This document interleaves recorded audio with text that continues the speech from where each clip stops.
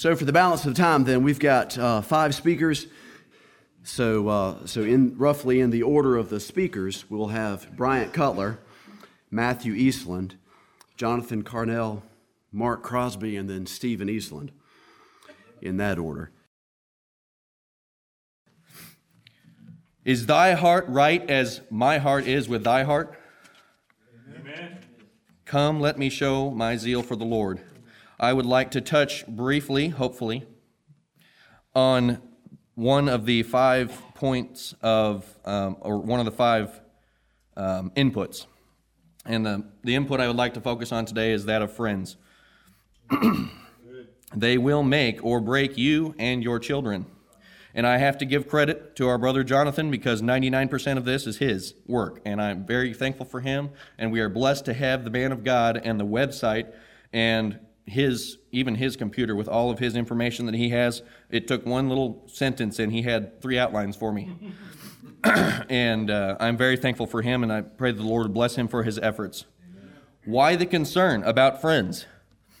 We want to climb the spiritual ladder of success as a Christian, just as others spend many hours and work and planning to climb the carnal ladder of professional success. We all know, because we all have jobs, that we spend a lot of hours and time and research to make our jobs what they are and to be successful and pleasing to our masters. In the same way, we want to climb the spiritual ladder to help one another in the fear of the Lord and in service to Him. And so, having spiritual Christian friends makes a big difference. Right. Christian excellence is our goal, not mediocrity, but average Christian friends will ruin you. Average Christian friends, not average friends or worldly friends, average Christian friends. We cannot accomplish any or all of these objectives without wisely managing our friends. Managing our friends means making special efforts towards some friends and less efforts towards other friends that might be outside the church or even inside the church. And I'll get to that later. God made it easy for Israel by telling them when they went into a land, annihilate them. Just wipe them out. They shouldn't be there, and don't do anything that they say. The example that is here in Scripture is when the Israelites went across the sea of the Philistines, and he said, "Make no covenant with them, nor with their gods. They shall not dwell in thy land, lest they make thee sin against me. It will surely be a snare unto thee." And that's out of Exodus 23. You will never rise above your friends without a miracle, which it can happen, but we can never presume on such a miracle. A Christian closely associating with carnal Christians will be a carnal Christian, guaranteed. A Christian closely associating with contemporary Christians will lose conviction for truth. You cannot be filled with the Holy Spirit choosing spiritless friends or spiritually dry friends. Right. 1 Corinthians 6, verse 20, "For ye are bought with a price, therefore glorify God in your body and in your spirit, which are God's." And 2 Corinthians 7, verse 1, "Having therefore these promises, dearly beloved, let us cleanse ourselves from all filthiness of the flesh and spirit, perfecting holiness in the fear of God." And one of the ways that we do that is with our friends. The Holy Spirit will be grieved and quenched by your choice to be around carnal worldlings or carnal Christians. Friends can be a good thing. If wise men are your friends, they will pull you up by their wise words and lives. Proverbs 13:20, "He that walketh with wise men shall be wise, but a companion of fools shall be destroyed." Paul exhorted the Philippians to observe and choose those saints most like him. Philippians 3:17, "Brethren, be followers of me, and mark them which walk so as ye have us for an ensample." That's right. Amen. A great friend, by the Bible's definition, even of your father, is worth protecting. Yep. Proverbs 27:10, "Thine own friend and thy father's friend forsake not. Neither go into thy brother's house in the day of thy calamity. For better is a neighbor that is near than a brother that is far off." Right. So as some of us know, we've left family, blood relatives, to be here with you, to be friends in the Lord and in service to one another, you guys are more close to us, and I to you, than those blood relatives of ours. And we can go to you in the day of calamity because you guys are on the same page and in service of the Lord. Right. Friends can also be a bad thing. Blessings come on those who choose their friends carefully, rejecting worldlings. Psalm 1 through 3. Blessed is the man that walketh not in the counsel of the ungodly, nor standeth in the way of sinners, nor sitteth in the seat of the scornful. And I'll stop there for a moment to comment. The counsel of the ungodly, or the way of sinners, or the seat of the scornful, not only does that include worldlings, it also can include carnal Christians, because carnal Christians are also scorners and sinners and ungodly in some ways. And so are we at times, but it's the general direction of their lives. But his delight is in the law of the Lord, and in his law doth he meditate day and night. How many carnal Christians delight in the law of the Lord and meditate on it day and night? Not many, and that's what makes them carnal Christians. But as brothers in the Lord, should be encouraging one another to delight in the law of the Lord and meditate on it. Amen. Because then we'll be as a tree planted by the rivers of water, bringing forth his fruit in his season. His leaf also shall not wither, and whatsoever he doeth shall prosper. Right. Friends can make you prosper, or friends can make you fail. This is why it is important. What is real friendship? Real friendship involves rebukes and wounds as opposed to flattering fun. Right. Proverbs 27, 5 through 6. Open rebuke is better than secret love. Faithful are the wounds of a friend, but the kisses of an enemy are deceitful. Good. An enemy doesn't necessarily mean somebody that you're an enemy with. An enemy is anyone who does that which is opposite of rebukes and wounds that are there to build you up. Iron sharpeneth iron is the next, or is down here in the bottom of the list. I'm not to yet. But as iron sharpens iron, so a man sharpeneth the countenance of his friend. Real friendship has a common bond and purpose: fear, love, and faith in God. 1 Samuel 23, talking about Jonathan and David. And Jonathan, Saul's son, arose and went to David into the wood and strengthened his hand in God. He went to his friend and companion in the Lord to strengthen himself in God because he had a good friend. Friends have a purpose, and it may not include fun, listening, or understanding. Just because someone is understanding and listens to you or has fun with you does not necessarily make them a good friend. Ecclesiastes 4, verse 9. 2 are better than 1 because they have a good reward for their labor. For if they fall, the one will lift up his fellow, but woe unto him that is alone when he falleth. For he hath not another to help him up. Again, if 2 lie together, then they have heat, but how can one be warm alone? And if 1 prevail against him, 2 shall withstand. And a threefold cord is not quickly broken. If we have brothers in the Lord to stand with us, it'll be easier for ourselves. So yes, it's a selfish desire, but it also, in the same way, will help our brothers to be able to stand against the wiles of the devil and against the world. Real friendship is constantly sharpening one another like iron sharpeneth iron. Said that already, sorry. So what is a real friend?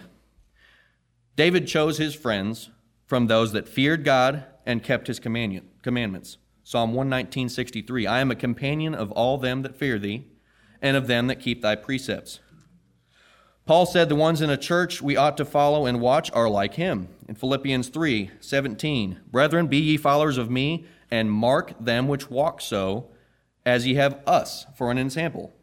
For many walk, of whom I have told you often, and now tell you even weeping, that they are the enemies of the cross of Christ, whose end is destruction, whose God is their belly, whose glory is in their shame, who mind earthly things. Notice in that verse, whose God is their belly.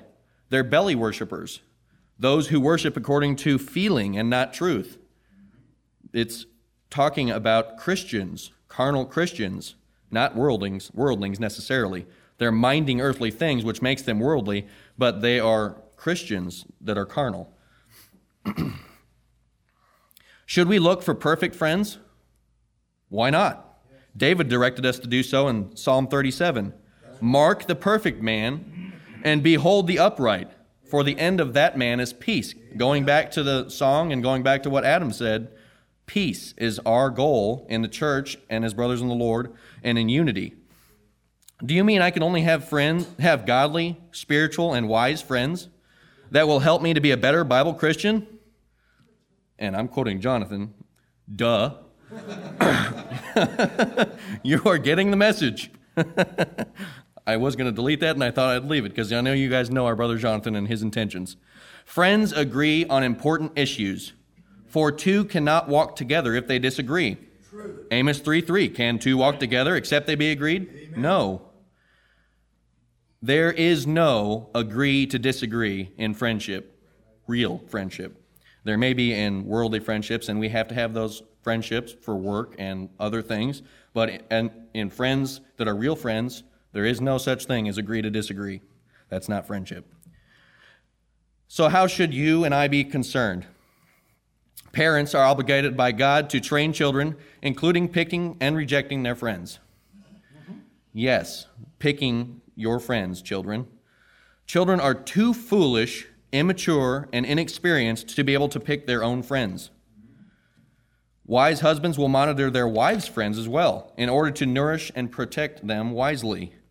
A wife's friends will either improve her as a Christian wife or divert her drive to virtue. Friends are one of the five grave inputs. Bible reading is number one. If you skip any of these inputs, you're going to fail in some of the other inputs. Bible reading is number one. Prayer, friends, what movies you decide to watch, if any, and the music that you listen to. Right. All those things, each of those 5 different things will lift you up or tear you down. Do not be so gullible and lax that you assume conservative organizations afford great friends. And he's got a list of a few of them here. Because you send your children to a Christian school does not mean all students qualify. Because you send your children to a homeschool association does not mean they qualify.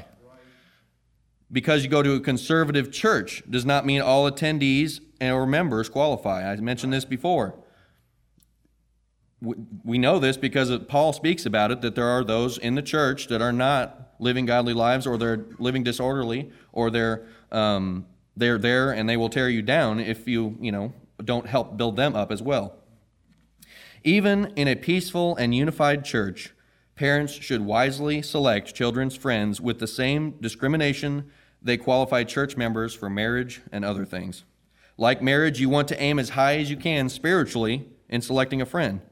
Like marriage, children and youth are not wise enough to pick the best friends. Weak children need strong friends, and faulty children, spiritual friends. Romans 15, 1 and 2. We then that are strong ought to bear the infirmities of the weak, and not to please ourselves, lest every one of us please his neighbor. Let every one of us please his neighbor for his good to edification. Right. So if you view yourself to be a strong brother, then build others up. And if you view yourself to be weak, then find those that are stronger to build you up.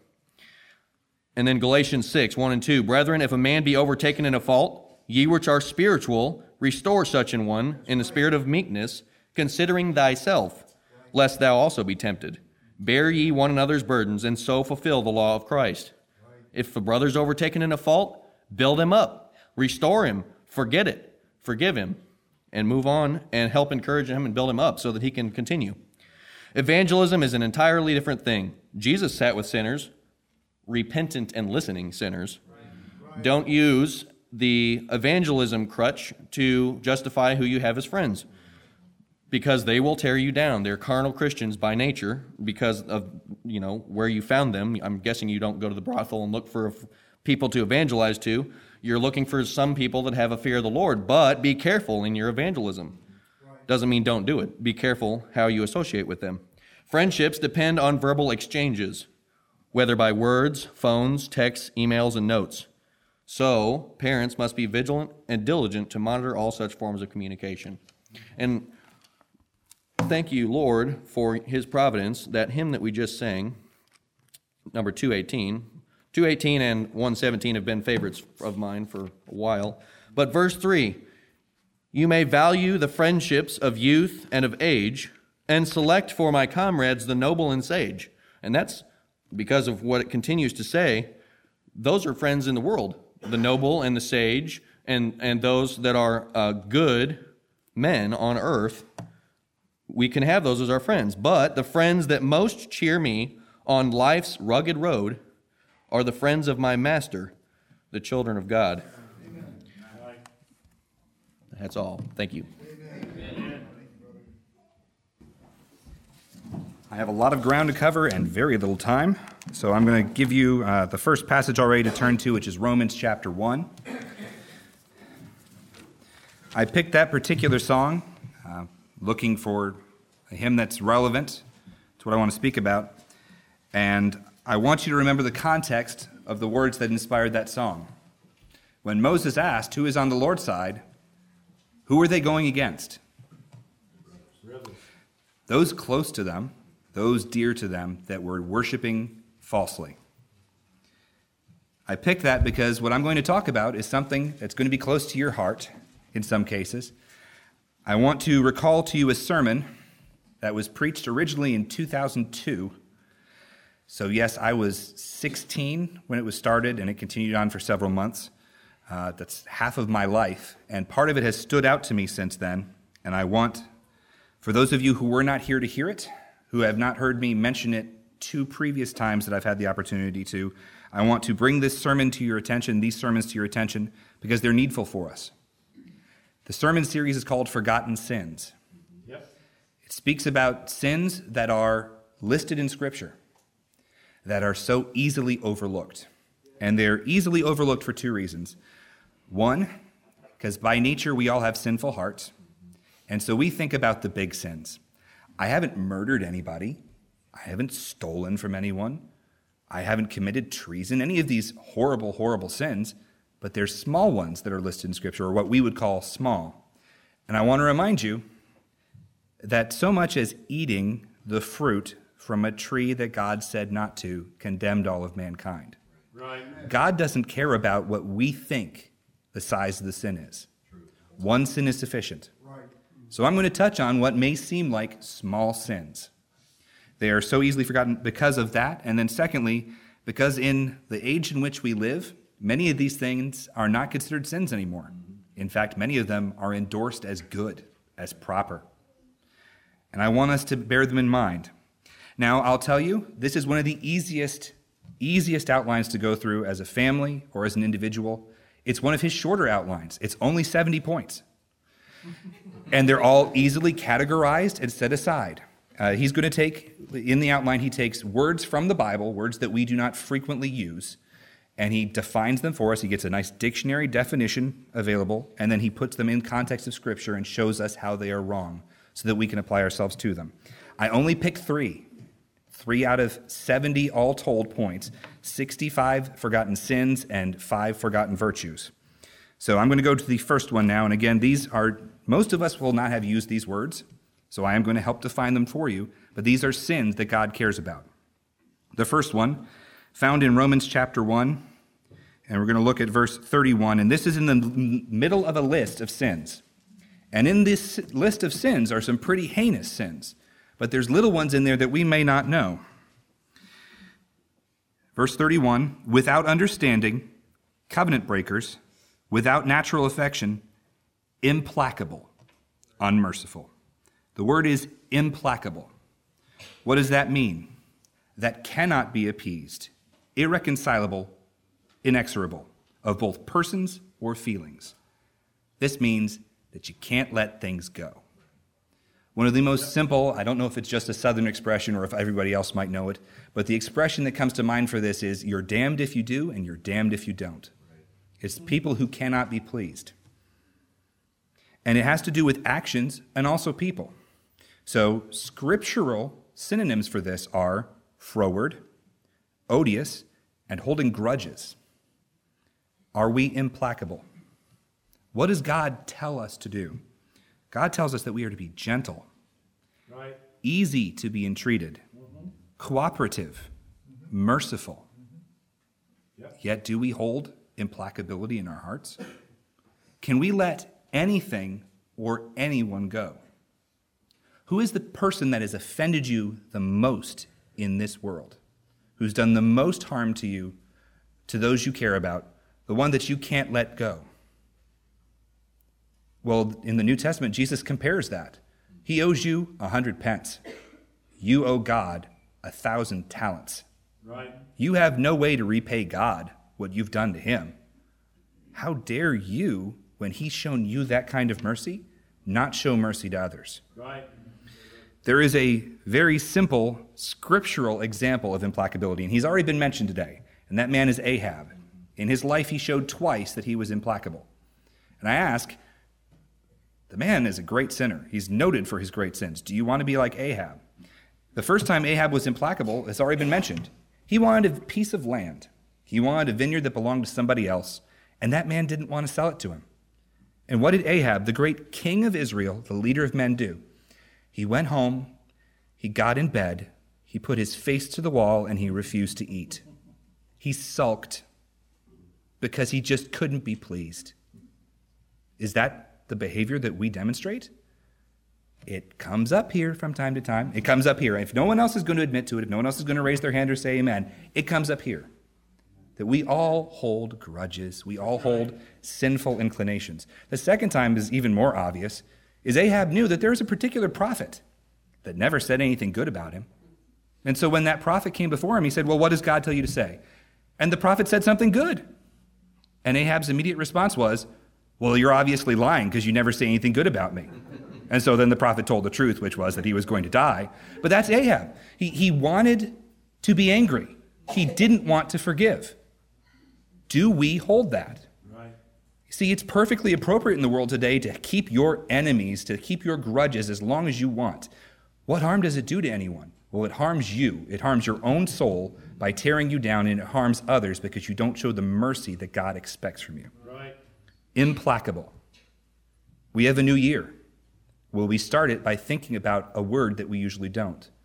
When you feel that grudge, when you see that face that you just can't stand, will you let it go as God expects you to?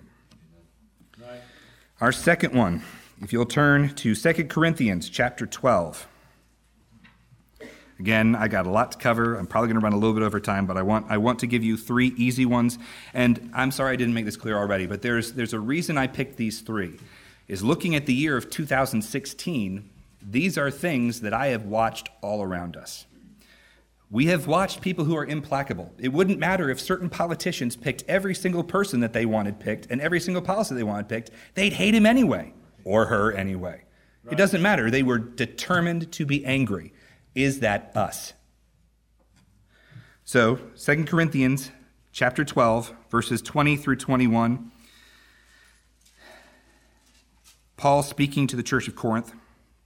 For I fear, lest, when I come, I shall not find you such as I would, and that I should be found unto you such as ye would not, lest there be debates, envyings, wraths, strifes, backbitings, whisperings, swellings, tumults.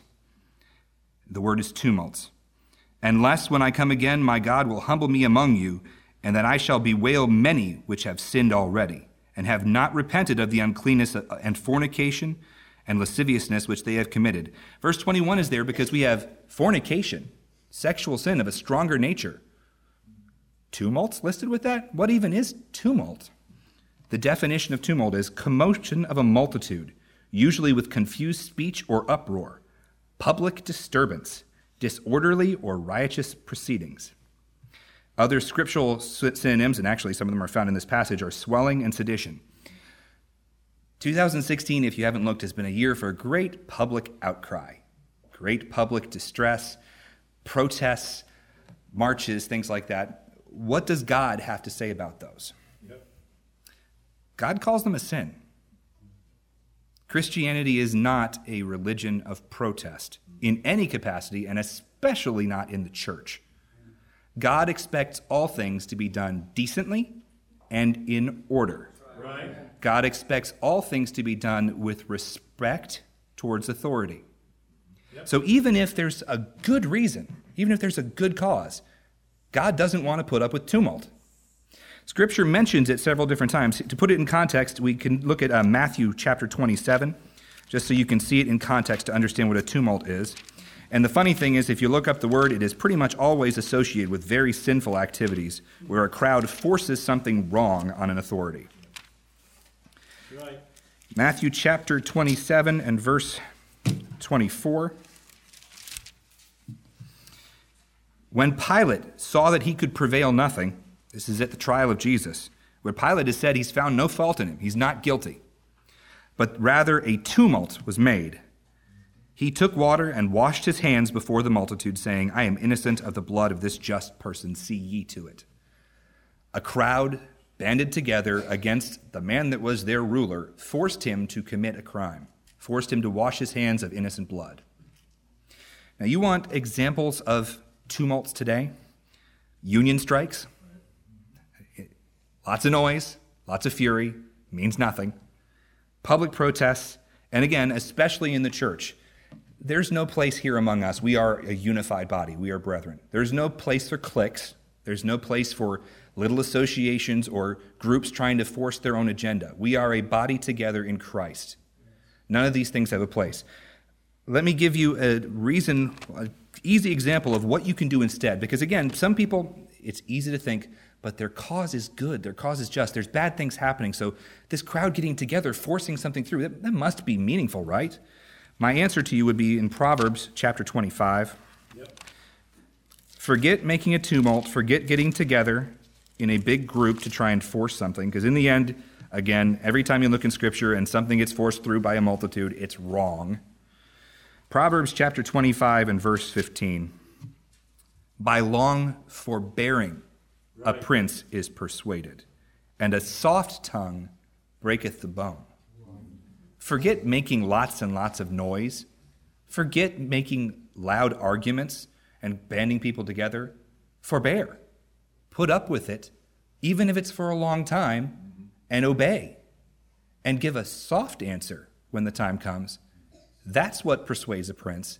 That's what breaks the bone of someone who is standing against you, is to be quiet and to do it God's way, which is orderly.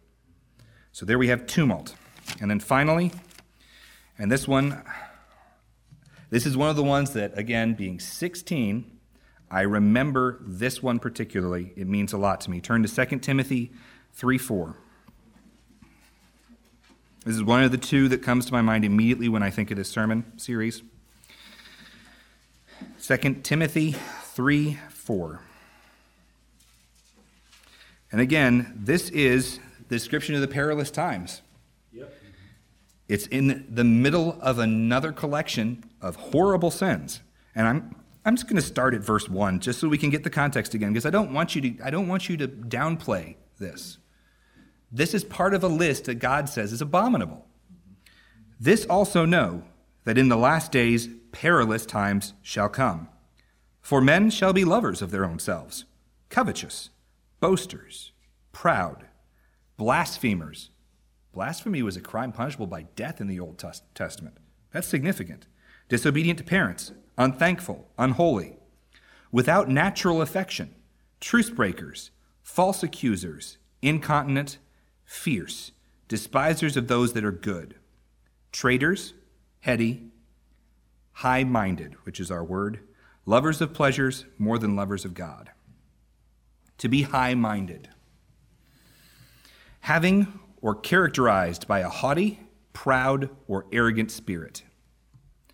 Synonyms in Scripture are pride, conceit, and vainglory. Are we high-minded? Are we proud? Are we arrogant? Do we look down on anyone around us? Now let's be honest. Have we been blessed with great things? Amen. Do we live in a blessed time? Do we have the truth of God? Should that lead us to thinking we're better than anyone else, or should that humble us to the ground? Right. What have we received, what do we have that we have not received? Right.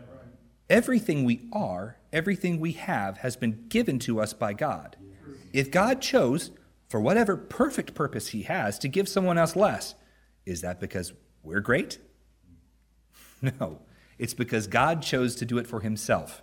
We have no place to be high-minded. Right. Self-righteousness, believing that we have it right and everyone else has it wrong, that our opinions are correct and everyone else's are wrong, and that we can look down on them because of their opinions, has no place. Arrogance, inability to serve others, or, if you choose to serve others, seeking attention for it. That's high-mindedness. Christianity is defined by meekness and humility. Right. I have a couple quick verses for you. Turn to Romans chapter 12. I want to draw a contrast for you between high-mindedness and true Christianity. Again, I'm just going to use a common phrase that we've probably heard all the time. I'm proud to be an American. What do you have to be proud about? That you were born here? Yay. What did you do to cause that? Nothing.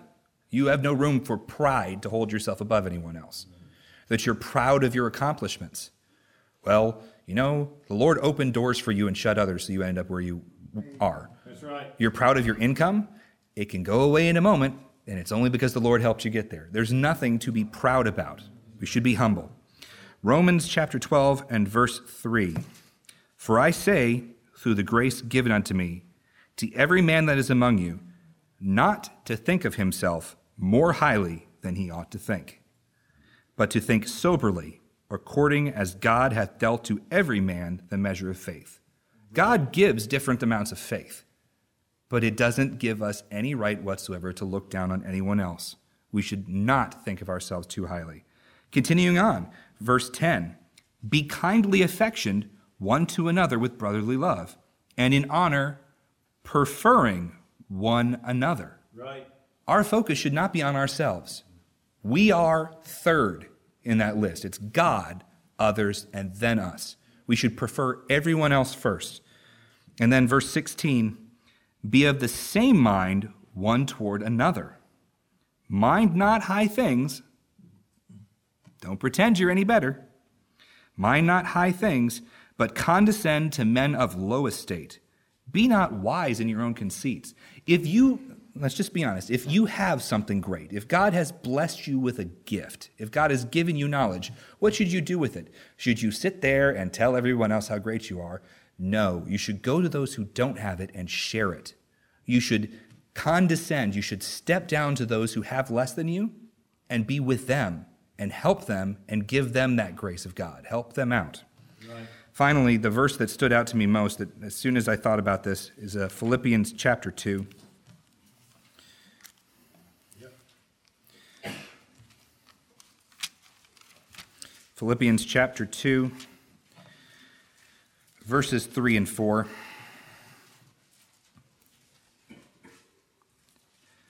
Let nothing be done through strife or vainglory, but in lowliness of mind, let each esteem other better than themselves. Look not every man on his own things, but every man also on the things of others. God's told us exactly what to do. Our minds are to be lowly, not high. We are not to hold ourselves in high esteem. No matter what the world says about you need more esteem, you need to love yourself more, forget it. Love others more. You love yourself enough. Right. Put yourself in the place where you should be. You should be lowly, and everyone else should be higher. Everyone else's things should be more important than yours. Brethren, if nothing else, I hope that these words that you probably haven't heard before have caused you to think a little bit, that you will go and look up this outline. Again, it is a very simple outline. It is broken up very easily. These words, I hope, will help you think about how you're going to live this next year. If you want more, I'd tell you honestly, I picked a couple other really quick words just to read to you that are on this list that you probably, again, have not used. You may not have even heard in your life if you've never heard this series before, but things that are applicable to all of us. Here's a couple other words. Answering again, backbiting, banquetings, concupiscence, defrauding, effeminate, emulation, evil surmising, froward, gainsaying, malignity, prating, superfluity, variance, and without natural affection. If you lived last year the way that you wanted to, if you pleased God, look at the list and find something that you could do better. If you didn't do well enough last year, if your conscience pricks you that this year should be a better year, look at the list. Right. Find something you can do better. We are armed by the Word of God to know how we should live this next year. Let's not let these little sins be forgotten. Let's not let our lives be changed to what the world wants us to be, but what Christ wants us to be. Amen.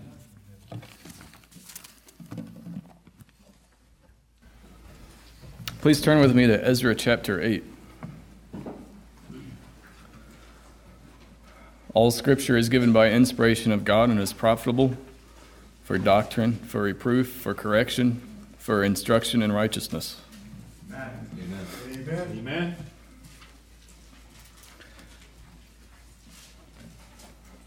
We don't normally go to Ezra. We usually go to his contemporary Nehemiah a little more often. There's some good reasons for that. But I read through Ezra recently, and a couple things jumped out at me, and I thought a few of you may be able to benefit from this little story. It's an obscure little story that just is covered in a couple of sentences here in the middle of this chapter. But there's a couple lessons I think we should draw from it in the context of the rest of Scripture that deals with this particular subject, and there's profit in it. Amen. Amen. See that you walk circumspectly, not as fools, but as wise. That's part of a verse. A prudent man foreseeth the evil and hideth himself, but the simple pass on and are punished. Right. And yet we walk not by sight, but by faith. So here's my topic for you. When you face a choice that involves risk, what choice do you make in light of a decision, thou shalt not tempt the Lord thy God, versus walking by faith and ignoring risks? And so you have to make a choice. With many decisions on a daily basis that involve risk, you have to decide whether you're going to proceed in faith with this choice, or should you avoid that choice out of foreseeing the evil and hiding yourself. So usually we have, all of us have a tendency toward one of those options more than the other, and we don't maybe consider very often if we're seeing it the right way. So here's a little story where Ezra encountered a situation involving risk, and it's very interesting to me to see how he reacted to it, and there's learning for us here. Let me define my terms first so that you understand me. To tempt God is to take an unnecessary risk, presuming on God's protection. Right. To take a leap of faith, let's call it a leap of faith for now, is to take a risk, believing in God's protection, which is sort of the same thing, isn't it? So tempting God, my favorite example of that is Jesus. When he was tempted by the devil tempted him to jump off the pinnacle of the temple, Right. believing in God's protection. And Jesus answered, it is written, thou shalt not tempt the Lord thy God. So it would have been a sin for Jesus to jump off of the pinnacle of the temple. My favorite example of taking a leap of faith is Jonathan and his armor bearer taking on a garrison of the Philistines, which was totally unprovoked by them and totally unnecessary in the context of God's commandments. Right. But they did it, and it was the right choice. And it involved risk. Right. Okay, let's go straight to Ezra chapter 8. I'll read you the little story, and then we'll comment on it. I'm going to start in verse 21 of Ezra chapter 8, but you need to know the context first. So this is at the end of the Babylonian captivity. Cyrus has given the commandment to go back and rebuild Jerusalem already, and most of that work to rebuild the temple has already been done. But what's happening now in Ezra chapter 8 is Ezra has gone back to the king to ask for more resources. He got everything he asked for, and now he's been given an enormous amount of money, only it's not, unfortunately, paper money. Yep. to take from Babylon back to Jerusalem for more offerings and more projects with the temple. Right. And so I just want you to understand, it just says just a few hundred talents of silver, 100 talents of gold, and some vessels. They just had to carry him to Babylon. It sounds very simple when it's described quickly Right. in Ezra chapter 8, but you have to understand this. So including the vessels, there were 750 talents of silver.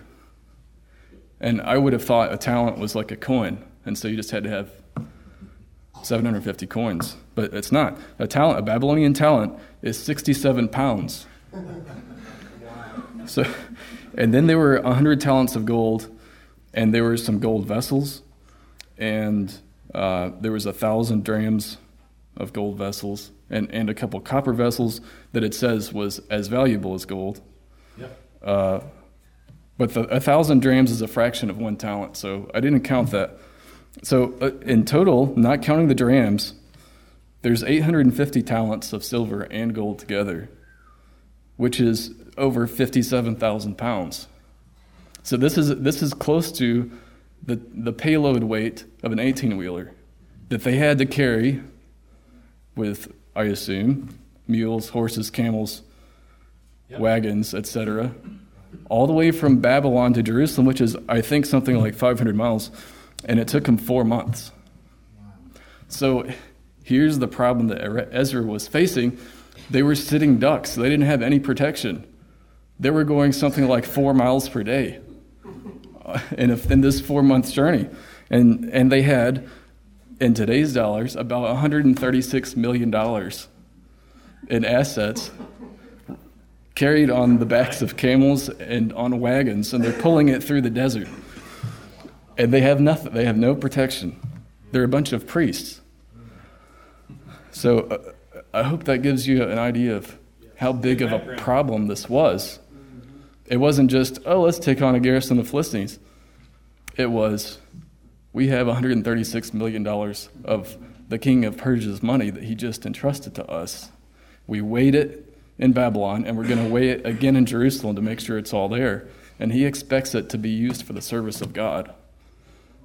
Okay, verse 21.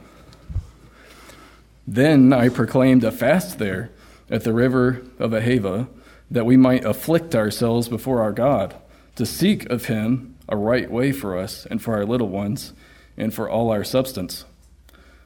For I was ashamed to require of the king a band of soldiers and horsemen to help us against the enemy in the way, because we had spoken unto the king, saying, the hand of our God is upon all them for good that seek him, but his power and his wrath is against all them that forsake him. So we fasted and besought our God for this, and he was entreated for us. Amen.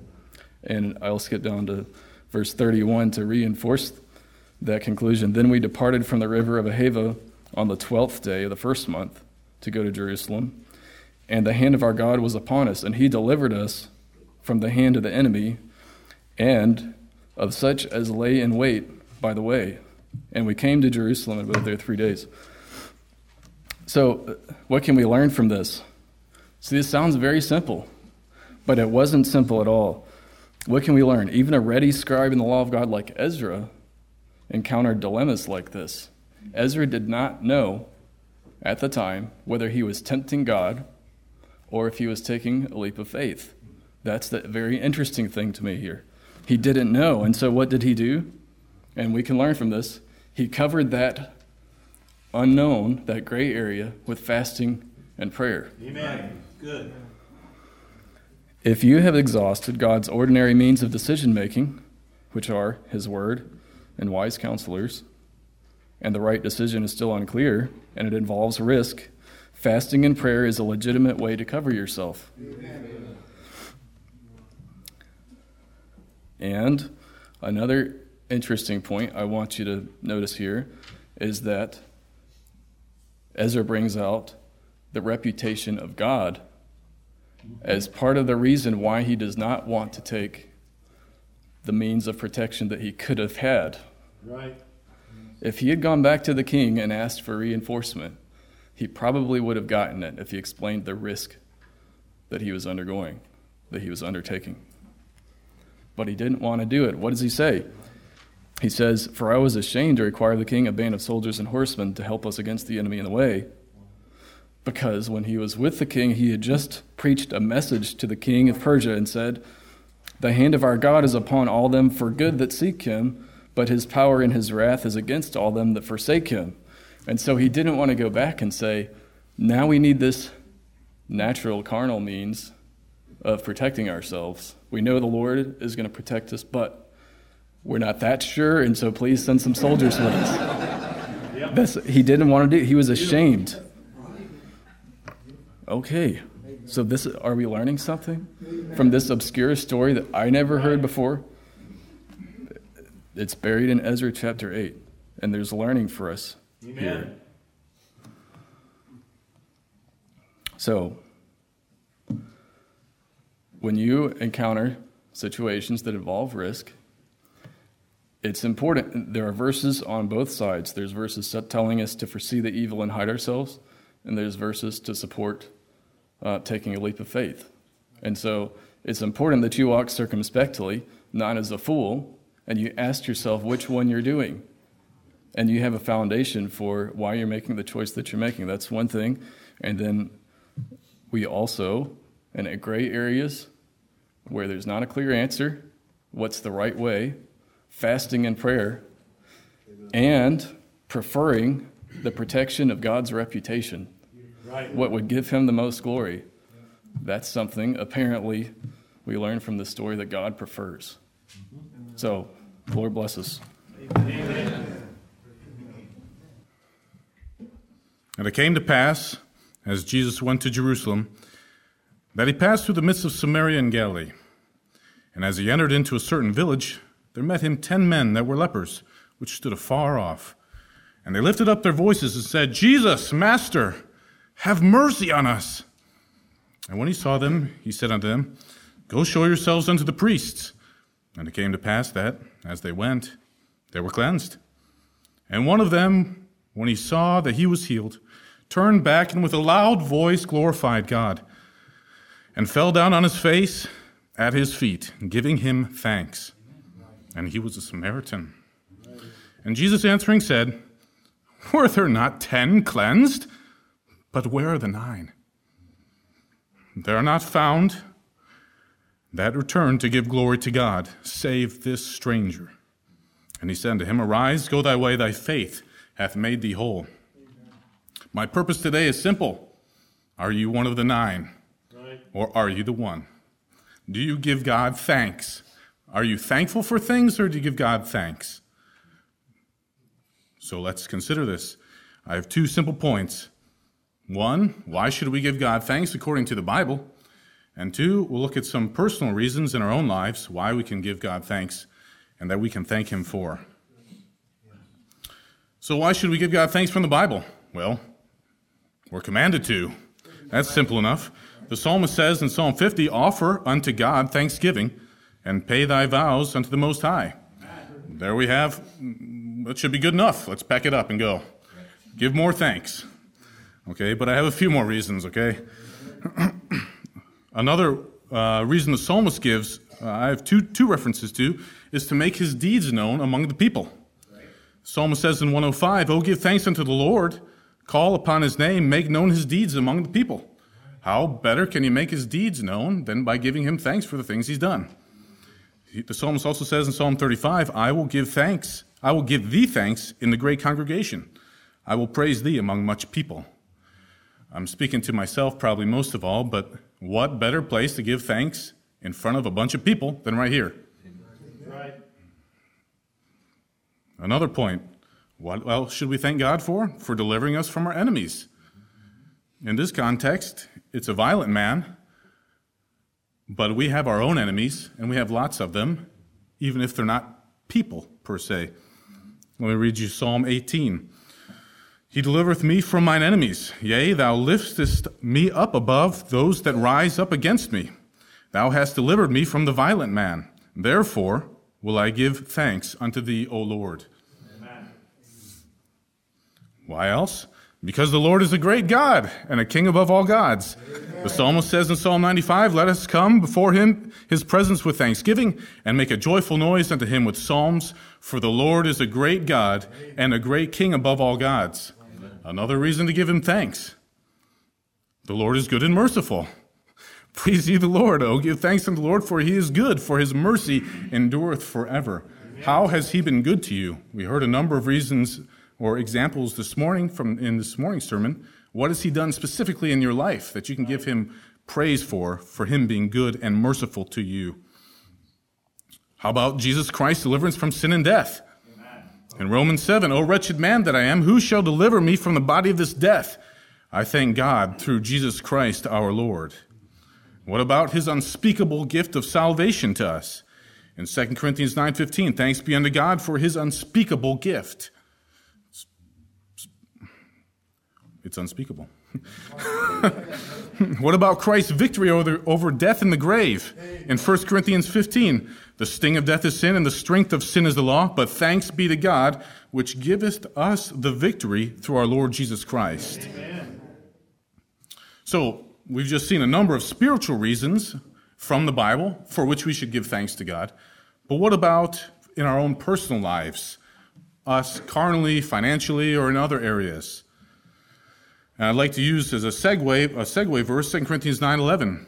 Being enriched in everything to all bountifulness, which causeth through us thanksgiving to God. In other words, give God thanks for everything you have, because he's given us a lot. Right.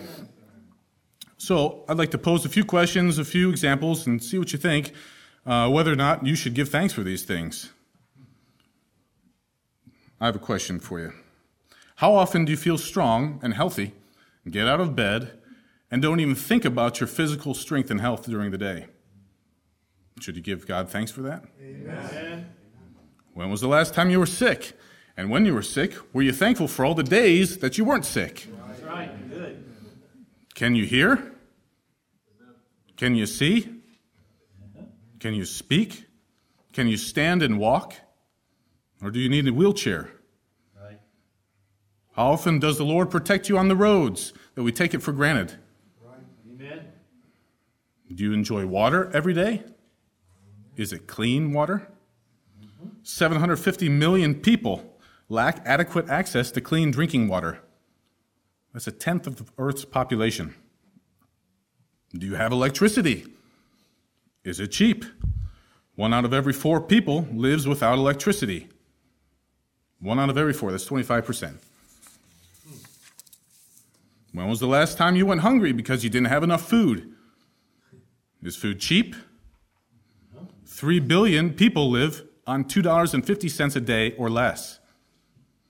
More than 1.2 billion people live in extreme poverty on less than $1.25 a day. When was the last time you spent $1.25 on a stick of gum?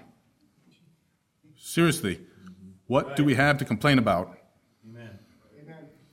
In developing countries, the poor population spend between 60 and 80% of their income on food. Yep. We spend less than 10%. How long does it take to make a loaf of bread? Make the money to buy a loaf of bread here? Almost nothing. What do we have to complain about? Right. Is the food that you eat healthy? Is it sanitary and clean? 3 million children die every year from malnutrition. Whether that's not getting enough food or poor food conditions and unsanitary, what do we have to complain about? Amen. Here's a good one. Can you read and write? Can you read and write? Nearly 1 billion people entered the 21st century unable to read or write. How else can you know about God without being able to read or write? Right. In line with that, can you speak or understand English? I hope you can. At most, 1 out of every 3 people can understand English. At most, as a second language being considered. That means 2 out of every 3 people don't have access to the King James Bible in English. How blessed are we that we can read and write in English? Right. Here's another good one. Do you understand baptism and the proper mode of baptism? As we've been over with our pastor, you're now in a very elite minority. Right. You're now 1 out of 500 plus people, just because you understand the mode of baptism. Has Christ died for your sins? Are you thankful for this? Amen. Do you have an eternal inheritance prepared for you? Are you thankful for this? Yes. To sum it up and wrap up in conclusion, I have a question. I've had a few. What should you not be thankful for? Be careful. Nothing. You should not be thankful for nothing. You should be thankful for everything. Right. Paul gives us in 1 Thessalonians 5 what I hope we take away from this small presentation. In everything, give thanks, for this is the will of God in Christ Jesus concerning you. I've just told you the will of God. No magical, mysterious feeling has come upon us. You just need to give thanks. That's God's will. May the Lord bless us to not be the 9 and to be that 1. Amen.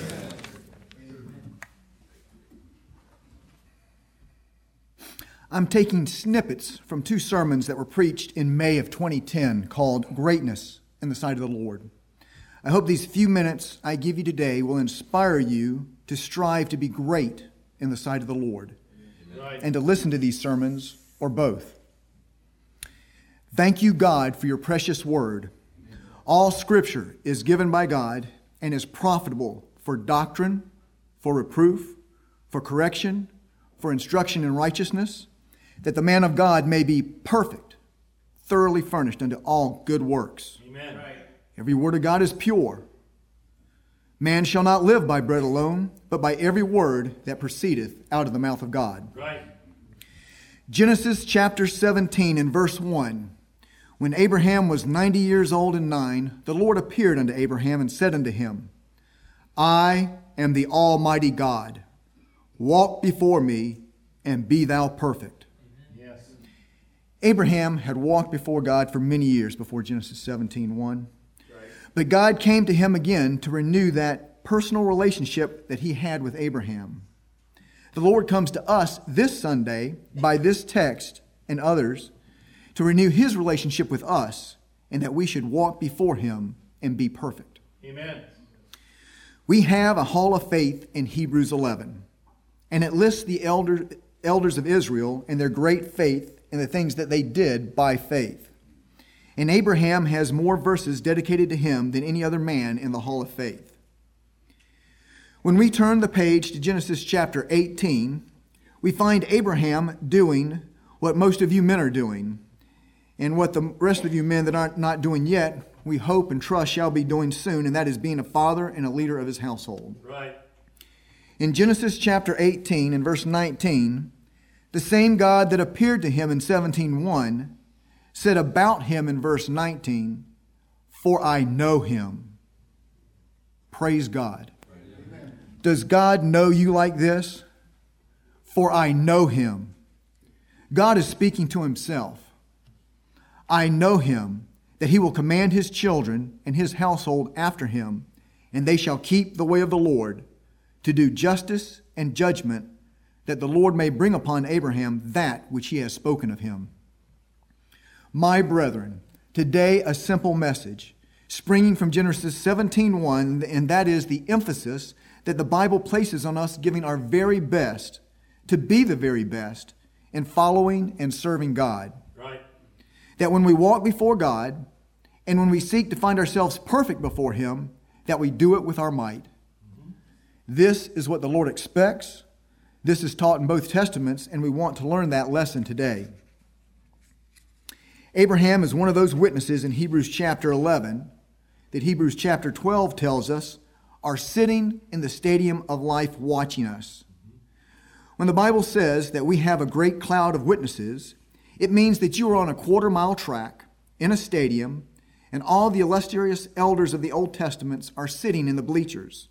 And it's just a cloud of faces because that's all you can distinguish from a distance of being down in the field. Abraham is one of those faces and those witnesses, and we want to be a father like Abraham. Abraham didn't have a little household like you have. Abraham had 318 servants that were trained for battle. Right. So that when the 4 kings came and took his nephew Lot captive, He was able to arm his 318 trained servants in pursuit of those 4 kings, and with God's blessing, defeat the 4 kings and bring back Lot, his wife, his children, and all that he possessed. Right. That's a big household. But God knew one thing about Abraham and his household. No matter how large, they were going to keep the way of the Lord, or he would have thrown them out. May we be as dedicated. Amen. Let's go to Philippians chapter 3. Philippians chapter 3, verses 12 through 17. Our brother Paul is exhorting us to follow the great men of Scriptures. That's in Philippians chapter 3. David would say it like this in Psalm 37:37. Mark the perfect man, for the end of that man is peace. Philippians 3. We want to find the great men of Scripture and set them as our examples to follow. Our beloved brother Paul would say in Philippians 3 and verse 17, Brethren, be followers together of me, and mark them which walk so, as you have us for an example. The Apostle Paul in Philippians chapter 3 tells the brethren in Philippi, I want you, together as a united church, to follow me, just like he told the Corinthians in 1 Corinthians 11:1, be ye followers of me, even as I am a follower of Jesus Christ. How did Paul live? Paul would say, not as though I had already attained.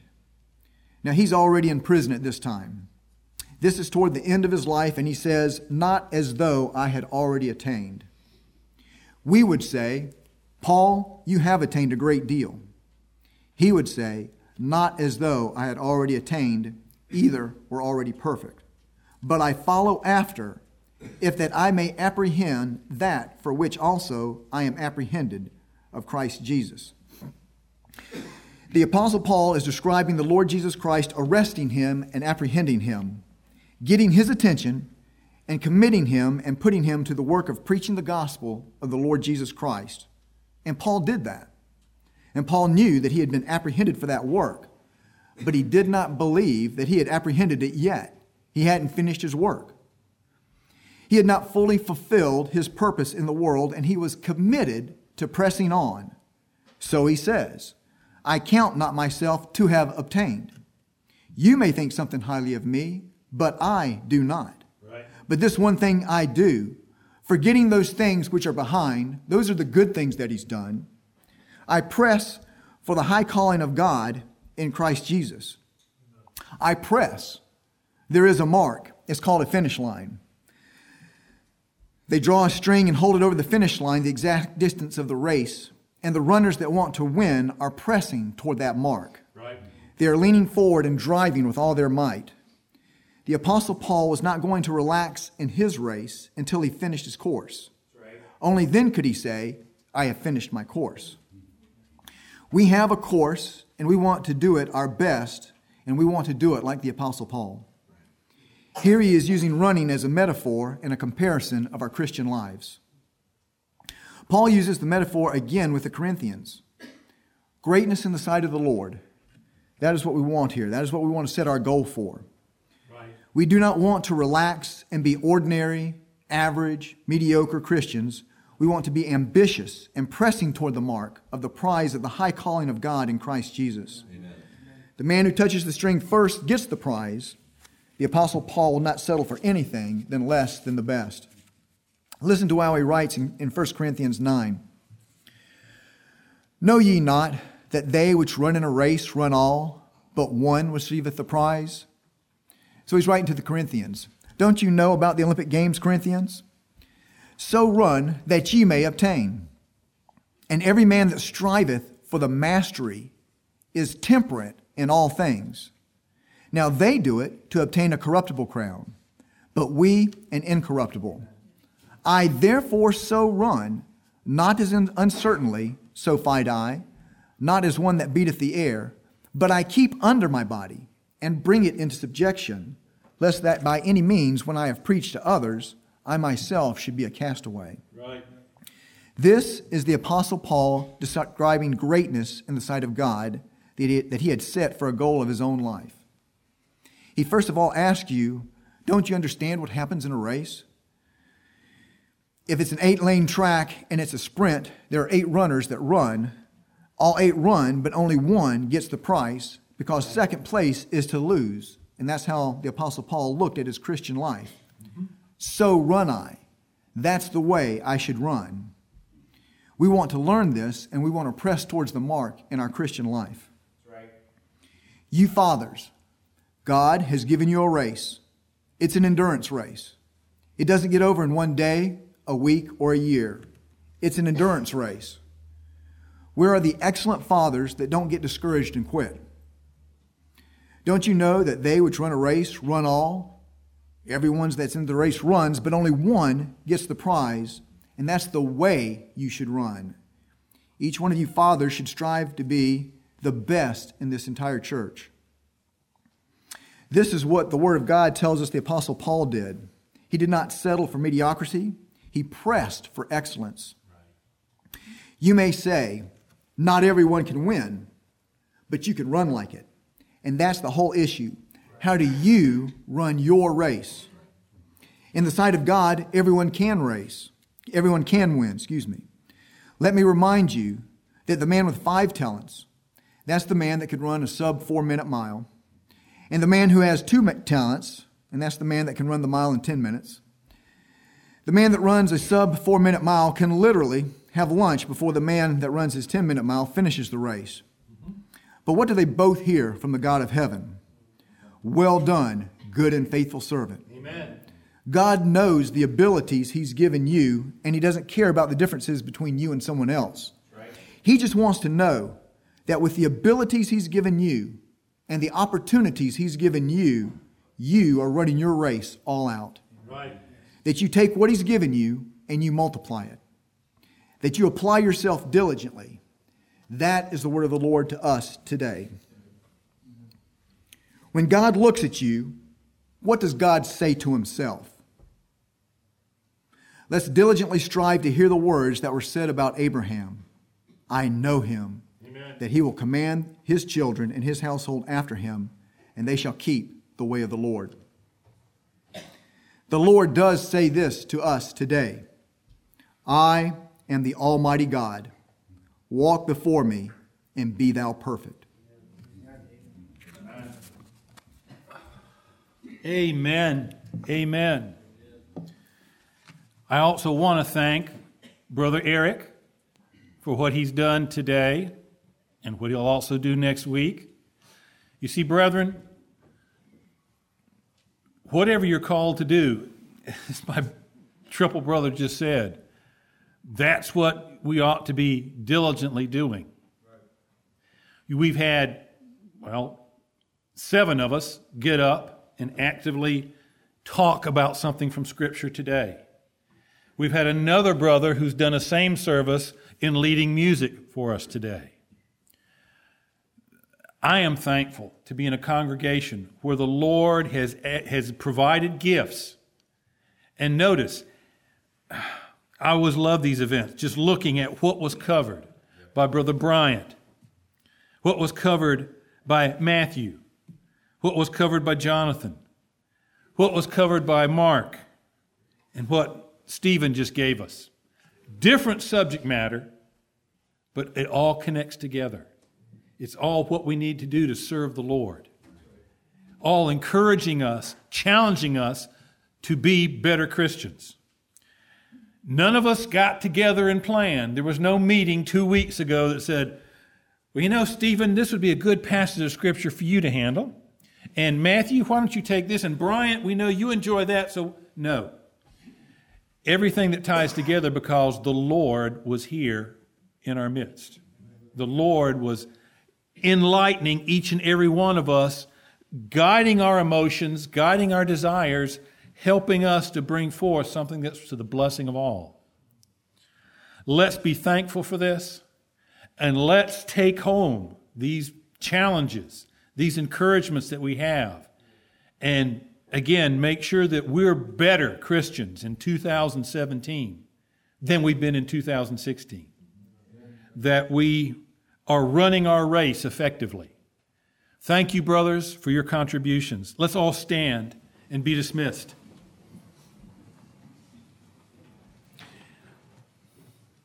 And one more reminder, we'll have 5 more brothers in the second service next week, and Brother Jim Cutler in the first service, who will be doing this same thing, bringing us things from the Word of God. Let's be in prayer for them, that we be as blessed or more so from next Sunday as we have been from this one.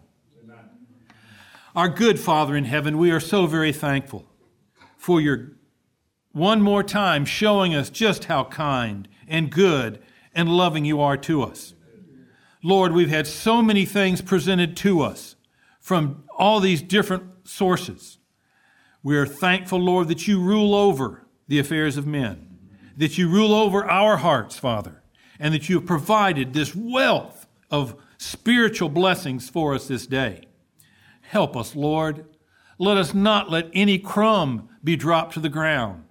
Help us, Lord, that we would take forth these things, think about them, contemplate them, and, Lord, that we would apply them to our lives so that we can be that people that you want, that people that is zealous for good works. Lord, dismiss us now with your blessing. Help us that we can be your children and that we can walk in close fellowship with you this day. And if you grant it, tomorrow and the day after and the day after. For we ask these things in the glorious name of our risen Savior, Jesus Christ. Amen.